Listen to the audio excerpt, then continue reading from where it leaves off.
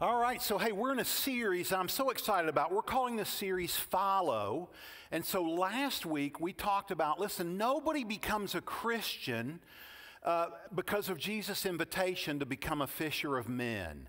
Nobody says, wow, that sounds awesome to me. I'd love to be a fisher of men, so I'm going to say yes to Jesus. No, we say yes to Jesus because we want Jesus to, heal us or help us.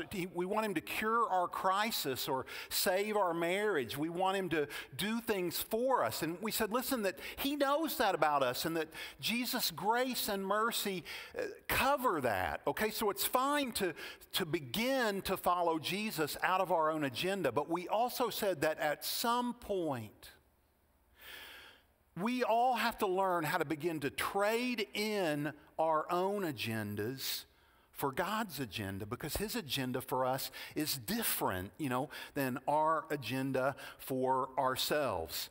And so today, what I want to do is I really want to talk about the end game of following. In other words, as a follower of Jesus, what is it that God wants to produce or do in your life? In other words, what kind of person are you going to become if you decide to follow Jesus? And what direction is God going to take you? I mean, where is this thing headed? So, I've been a student of Scripture for 40 years, and I just think that these three areas are absolutely where the rubber meets the road as it relates to being a follower of Jesus. And I say this a lot, but I don't know why everybody isn't a follower of Jesus. Because, you're going to hear this today. Being a follower of Jesus just has such upside, and again, we're going to see that very, very clearly. So, where is this thing headed? Number one, the first thing is this: a crazy love. Crazy love. In fact, listen, it's head-scratching love. It's love that the world does not understand and cannot comprehend. And it flows right out of that command that Jim Johnson just read for us, right? I want to read it again, John 13, verses 34 through 37. Now, Jesus is huddled in a room with his disciples. He's about to suffer, bleed, and die on a cross, and so he's giving them their marching orders. He's saying, here's the way I want you to behave when I'm gone. And so here's what he says: a new command I give you, love one another. Now, if Jesus had stopped there, do you know what his disciples would have said? They'd have said, Jesus, that's not new. And it wasn't. But if they had said that, Jesus would have said, no, stop, because I'm not done yet. I want you to love one another, but this is a raise the bar kind of love. As I have loved you, so you must love one another. By this, all men will know that you are my disciples. So this is so important. He's just saying, look, I don't want you to love other people the way that you would want to be loved. I don't even want you to love other people as you love yourself. Because, by the way, nobody even loves themselves perfectly, right? He says, no, I want you to love one another as I have loved you, as I set the standard. And we all know how that turned out for Jesus, right? We all know how Jesus loved them and loves us. And he expects us to love in exactly the same way. And Jesus also makes it clear that the mark of a disciple, the distinguishing thing that's meant to set us apart as followers or disciples of Jesus, is not a honk if you love Jesus bumper sticker on the back of your car. It's not a cross around your neck, but it is love. It is the way that we treat one another that is meant to identify and mark us as followers of Jesus. Now listen, this command is not a Hallmark moment. This is not gushy sentimentality. This is a command that is gritty and difficult and hard. In fact, it is so gritty that this one command, is going to be the single hardest thing that you do every single day. And I'm going to make a bold statement. I do not have this kind of love in me.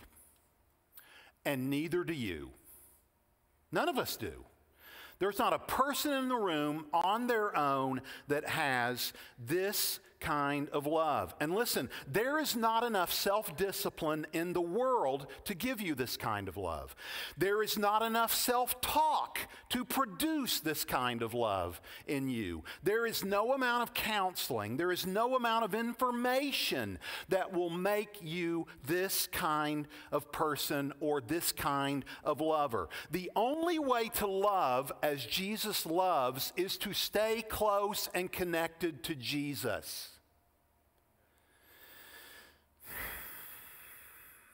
He has to give it to you. He has to give it to me every single day. It can only come by Him and through Him. And so I want to just give you some insight into my life. Every single day when I wake up, I pray a little prayer, and I want to challenge some of you to begin to pray this very same prayer every single day. It's one of the first things that I say to my Heavenly Father every single morning. I say, God, I want you to help me love well everybody that I lock eyes with today. Everybody I say hello to, everybody I'm going to meet with. Hey, God, I have this meeting in the morning. Help me love them well. Hey, God, I have this thing in the afternoon. Help me love that group of people well.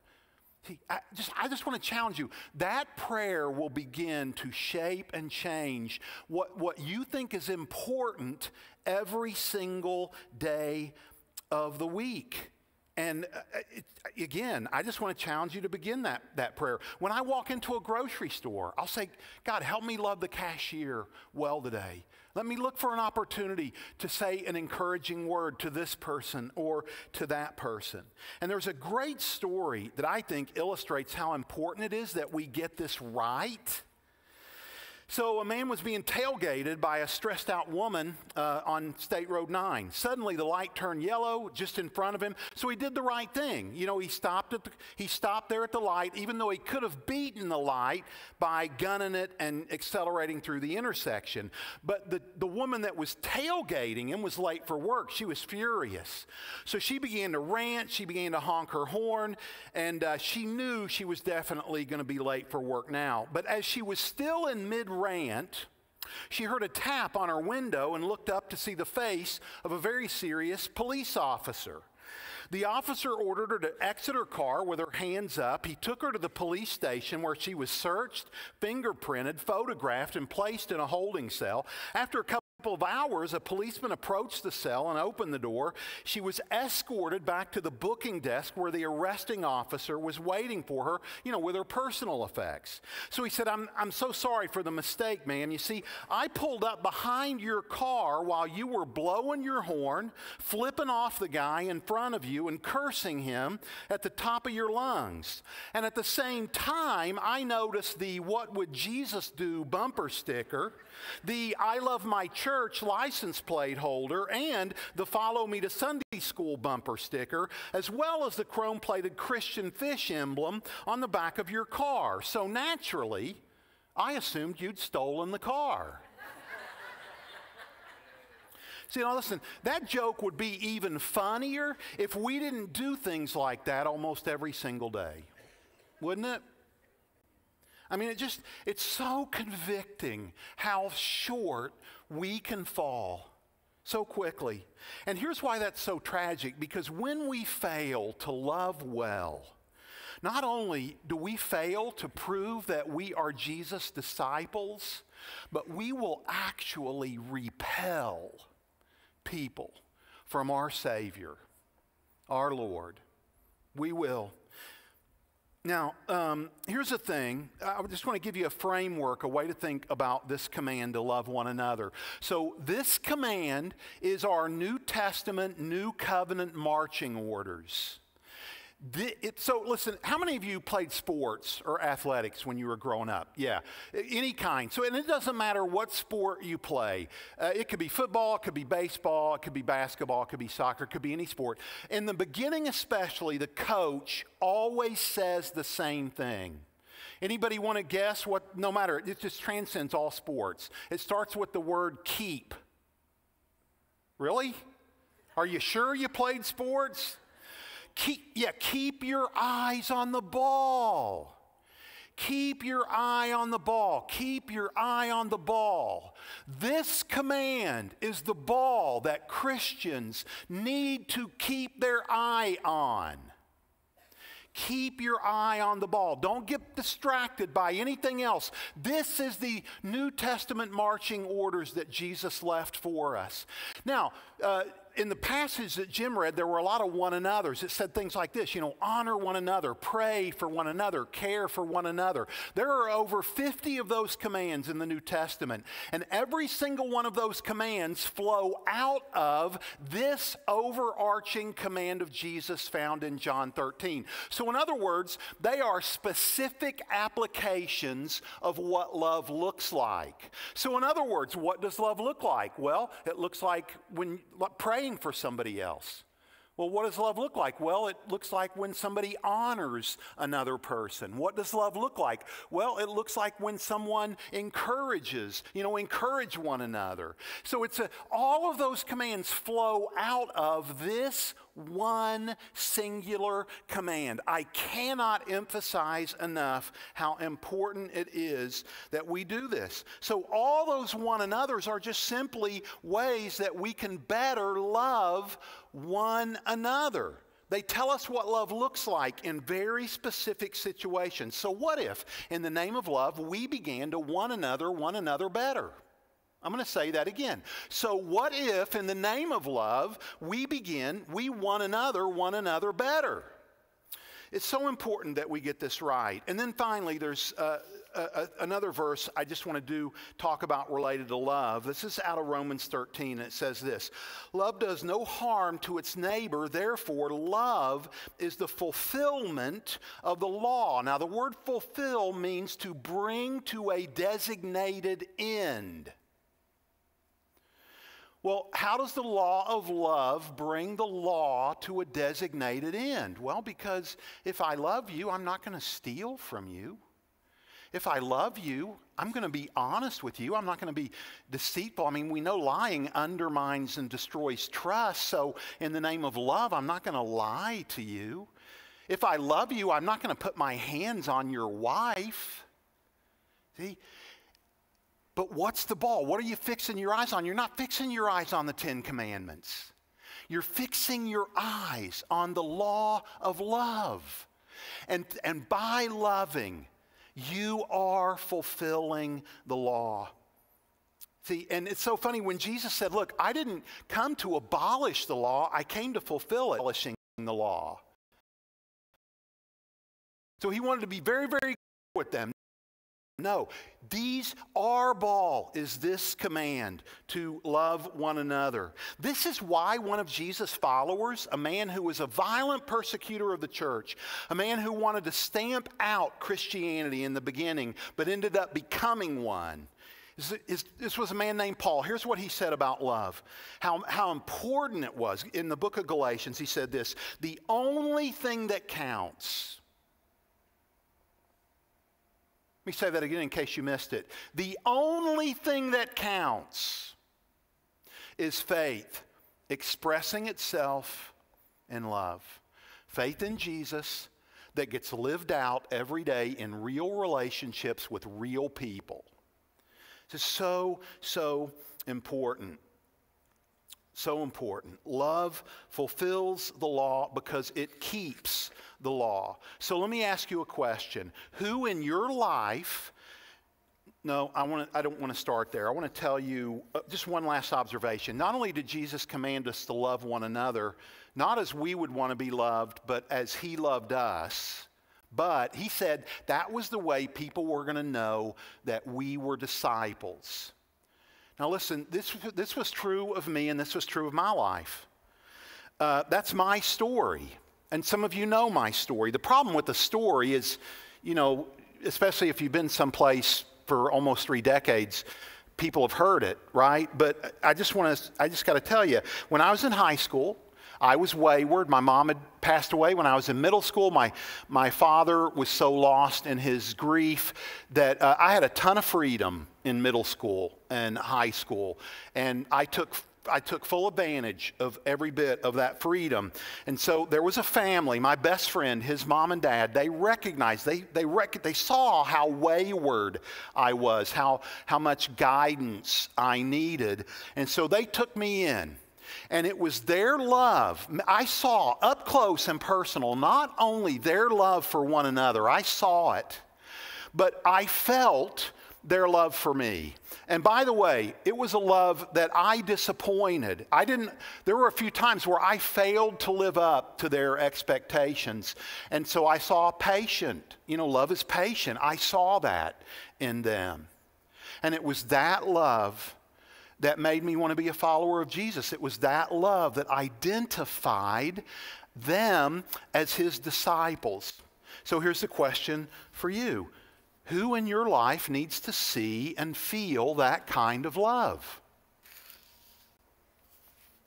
Who in your life needs to see and feel that kind of love? And whatever that name is, invite Jesus to help you love them every day with his love. So crazy love is the first mark of a disciple. It's the distinguishing mark of a disciple. But here's the second one. No fear. No fear. Isn't that incredible to say in a culture of fear? In a world that's filled with fear, and yet if God's going to take us anywhere, we're going to be a people. No fear is a place where Jesus always takes his followers. He takes us to a place where our faith in God is so big and so strong. He takes us to a place where we're so personally secure in the Father's love that even in the midst of circumstances where it looks like God has forgotten us, maybe we even feel like his eyes are no longer fixed on us, we hear him whisper, "Fear not, I'm with you. I'm here. My eyes are fixed on you. My affections are for you." See, the message of Jesus was not this. Don't be afraid because I won't let anything bad happen to you. That was not the message of Jesus. The message of Jesus was, don't be afraid when bad things happen to you. And there's a big, big difference in those two messages. So let's look at John 14. Jesus again is talking to his disciples and he says, "Peace I leave with you, my peace I give you. I do not give to you as the world gives. Do not let your hearts be troubled and do not be afraid. In this world you will have trouble." That's Jesus' prediction for your life and mine. I have a son who's a meteorologist with the National Weather Service. And one of the great things about being a meteorologist is nobody expects you to get it right? So there's all kinds of grace.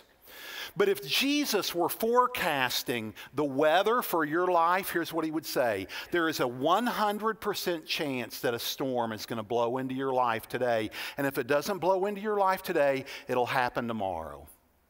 There's a 100% chance it will. But what's he saying? Don't be afraid of that. Don't be afraid when that happens. See, the message of Jesus was don't be afraid when bad things happen. That is confidence in God. It's a confidence that is so big, that is so sure of God's presence, that is so certain of God's love, that is so optimistic about God's protection, that it actually overwhelms and overshadows our fear. And what Jesus would say is, look, I'm going to take you not to a place of denial. Having a lack of fear isn't denial, but to a place where your faith in me and your faith in your heavenly Father is so confident that even in the midst of circumstances that should terrify you, you will not be afraid over and over and over and over and over again. You don't need to be afraid because your confidence is not in your circumstances, but the one who is with you in those circumstances. In fact, look at this, Hebrews 13:6. So we say with confidence, the Lord is my helper. I will not be afraid. What can man do to me? And even Peter said this, but even if you should suffer for what is right, you are blessed. Do not fear what they fear. Do not be frightened. See, our confidence is meant to be in the one who controls and knows our name and shields our soul. Our confidence in God is meant to be so big that even in the midst of circumstances where everyone else is afraid and pulling their hair out in clumps, we're secure. No fear.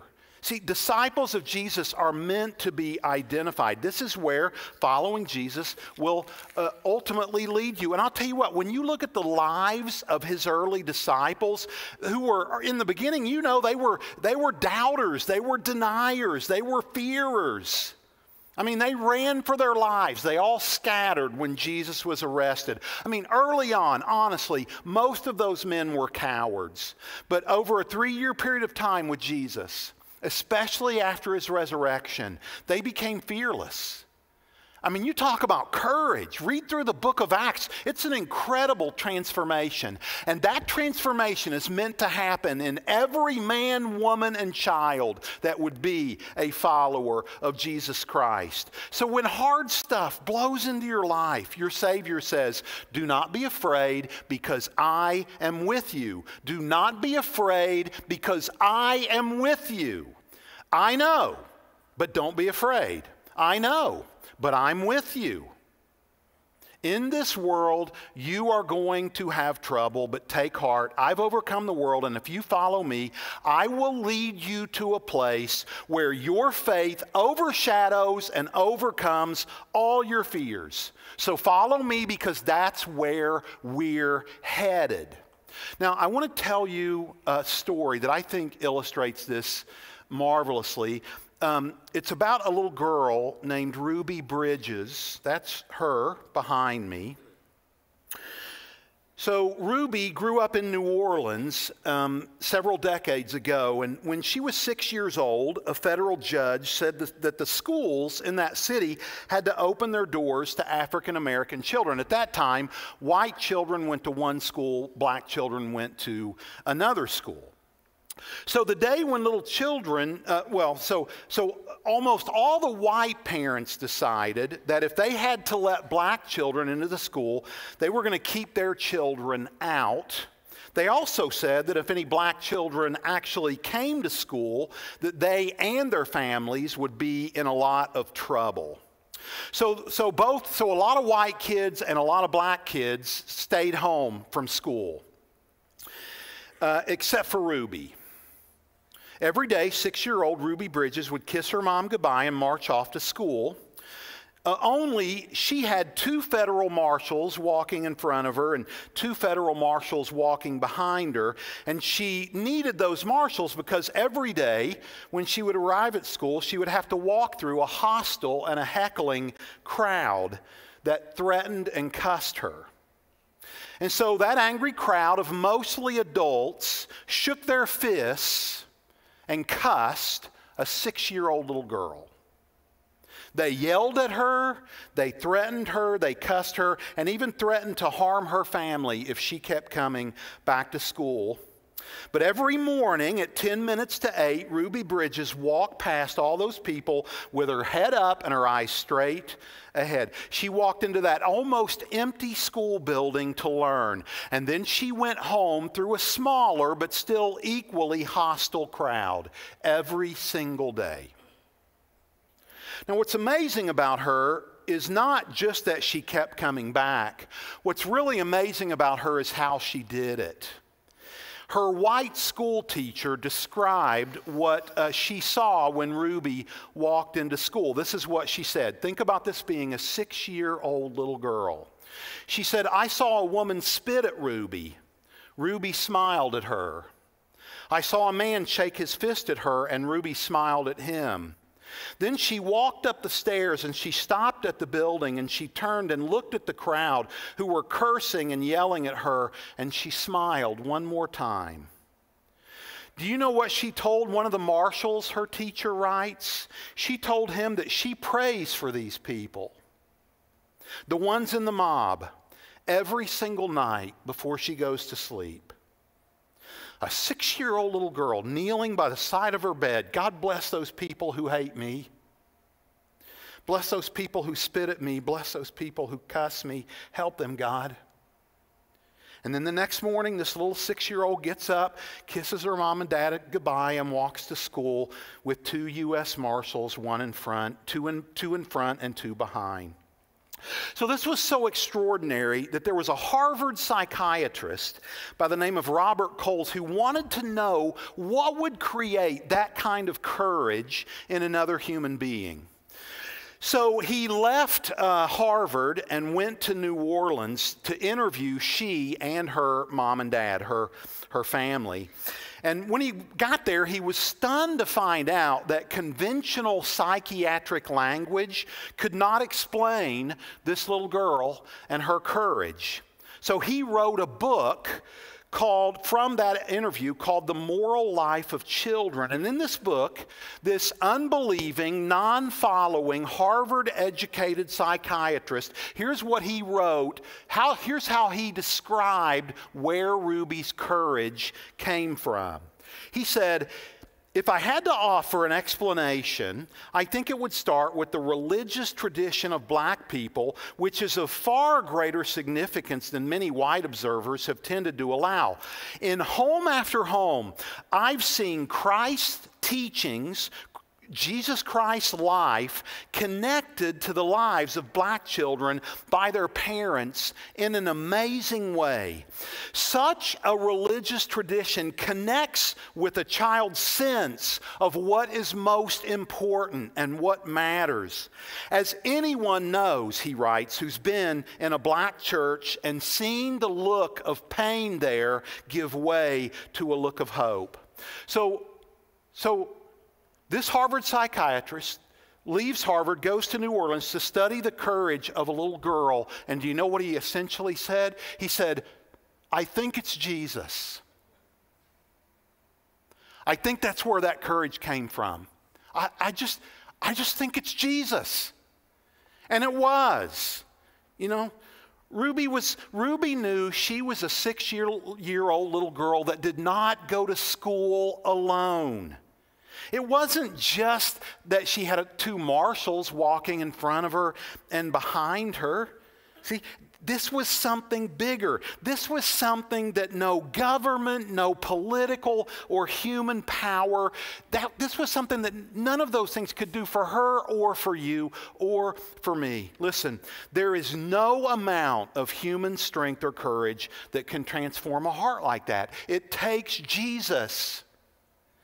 Ruby knew Jesus, and that was so important, and I'll tell you why it was so important, because Jesus knew all about facing hostile crowds. He knew what it was like to have someone spit at him and mock him and threaten him and even beat him because he didn't have the protection of federal marshals just for doing the right thing. And he never turned back. He never stopped loving the people, the very people that were so hostile to him. He, like Ruby, prayed for them and even went further by willingly suffering and dying in their place. That's our Jesus. That's our Savior. What's not to love? I don't understand why everybody isn't a follower of Jesus. And this is so important in a world characterized by so much fear. What should mark a disciple? Crazy love. What should mark a disciple? No fear. No fear. What should mark a disciple? Good fruit. Good fruit. Now, when I talk about good fruit, I'm talking about 2 kinds of fruit. There is a fruit that your Heavenly Father wants to produce in you. And then there is a fruit that represents the deeds that you do, the kind of acts that you engage in, the kind of words that you speak. So the first kind of fruit is a kind of fruit that your Heavenly Father wants to produce in you, the kind of person, the way that He wants you to think. And here's how that fruit is described in the New Testament. Notice that it's called the fruit of the Spirit. It's not called my fruit or your fruit. It's not called the fruit of self-discipline. It's not called the fruit of self-talk. It's not called the fruit of education. It's a fruit that can only be produced and borne by the Holy Spirit of God, staying and living close to Jesus every day. But I'll talk more about that in a minute. The fruit of the Spirit is love. It's joy, peace, patience, kindness, goodness, faithfulness, gentleness, self-control. Against such things there is no law. I mean, who doesn't want that character list to reign and rule in their life? I know I sure do. Now listen, you just need to know this truth of a, I'm just going to come out here. So listen, I am not that kind of person. Those characteristics don't flow freely through my mind unless I'm connected to the vine, unless I'm connected to Jesus, unless I'm in God's Word daily. Listen, you get me just a couple of days out from God's Word, and here's some words that start to define my inner world. Irritable, impatient, discouraged, disappointed. See, it isn't just that Jesus saves us from our sin, He saves us from ourselves. He saves us from ourselves because we become those things apart from Him. Apart from Him, people are just in my way. Right? Apart from Him, people are there to use. Apart from Him, people are there for me and what they can do for me. And Jesus comes along and says, look, that's not the way you're to think about and love and treat people. And then there is a fruit that Jesus doesn't just want to produce in you. It's a fruit that He wants to use and produce through you. He wants it to come out of you. Here's how that's described in John 15. I am the vine, you are the branches. If a man remains in me and I in him, he will bear much fruit. But apart from me, you can do nothing. Just as a phone will die unless it's plugged in. Just as a car can't run without a battery. You can't live without me. Live with me. Draw from me. So a vine, draws from a branch. In the same way, friends, the only way. Listen, newsflash, you guys already know this. The Christian life is impossible to live on your own. It just is. It is absolutely impossible and futile on your own. But the Christian life is a banquet if Jesus is at the center of it. If you're drawing from Him, if your eyes are fixed on Him, recognizing that His eyes are fixed on you. Listen, abiding is the secret to the Christian life. It is where the rubber meets the road. It is how we love with a crazy love. It is how we stand tall and courageous. It is through our connection, dependence upon our Jesus, drawing from Him. So that's it. Where's this thing going to take me if I'm going to be a follower of Jesus? I'm going to become more loving. I'm going to become way less fearful. And my life is going to ripple out unto eternity. The space between my ears is going to be so much more peaceful and serene. And my actions toward other people are going to impact lives, encourage others, change other people's eternities. That's what good fruit is. What's not to like about any of that? The Christian life, there's no better way to live, and there's certainly no better way to die than that as a follower. So let me ask you a question today. It's a question I'm going to ask periodically in this service. Are you a follower of Jesus? Or are you just playing church? Like, are you a follower of Jesus, or are you just killing time? Are you a follower of Jesus, or are you just wasting your life? Jesus, the miracle of this series is that Jesus is still calling men and women to follow him today, because he didn't stay in the grave. He rose to live in you and to live in me. He rose to be our source, our connection to our Heavenly Father. So are you following him? Let me pray for you and for me. I'm going to invite the team to come up, and then I'll set us up for what we're going to do next. But I just want to pray for us. Heavenly Father, thank you, Lord Jesus, that you're still calling men and women to follow you. Thank you that over 40 years ago that you issued that invitation to me. Thank you for changing my life forever. Thank you for not only saving me from my sin, but Lord Jesus, for saving me from myself, my own irritability, my own impatience, my own disappointment and discouragement, all that stuff that starts to flow so freely when I'm not, tethered to you. God, I know there are men and women out there and they're feeling some of those things. I pray for them. I pray that as they find refuge in you and in a relationship with you, that you would meet them and that your grace would be sufficient for them, and that you'd begin to not only save them from their sin, but that you would also save them from themselves as well. And so we count on you to do that good work in us and through us. And it's in the mighty name of Jesus that we ask it.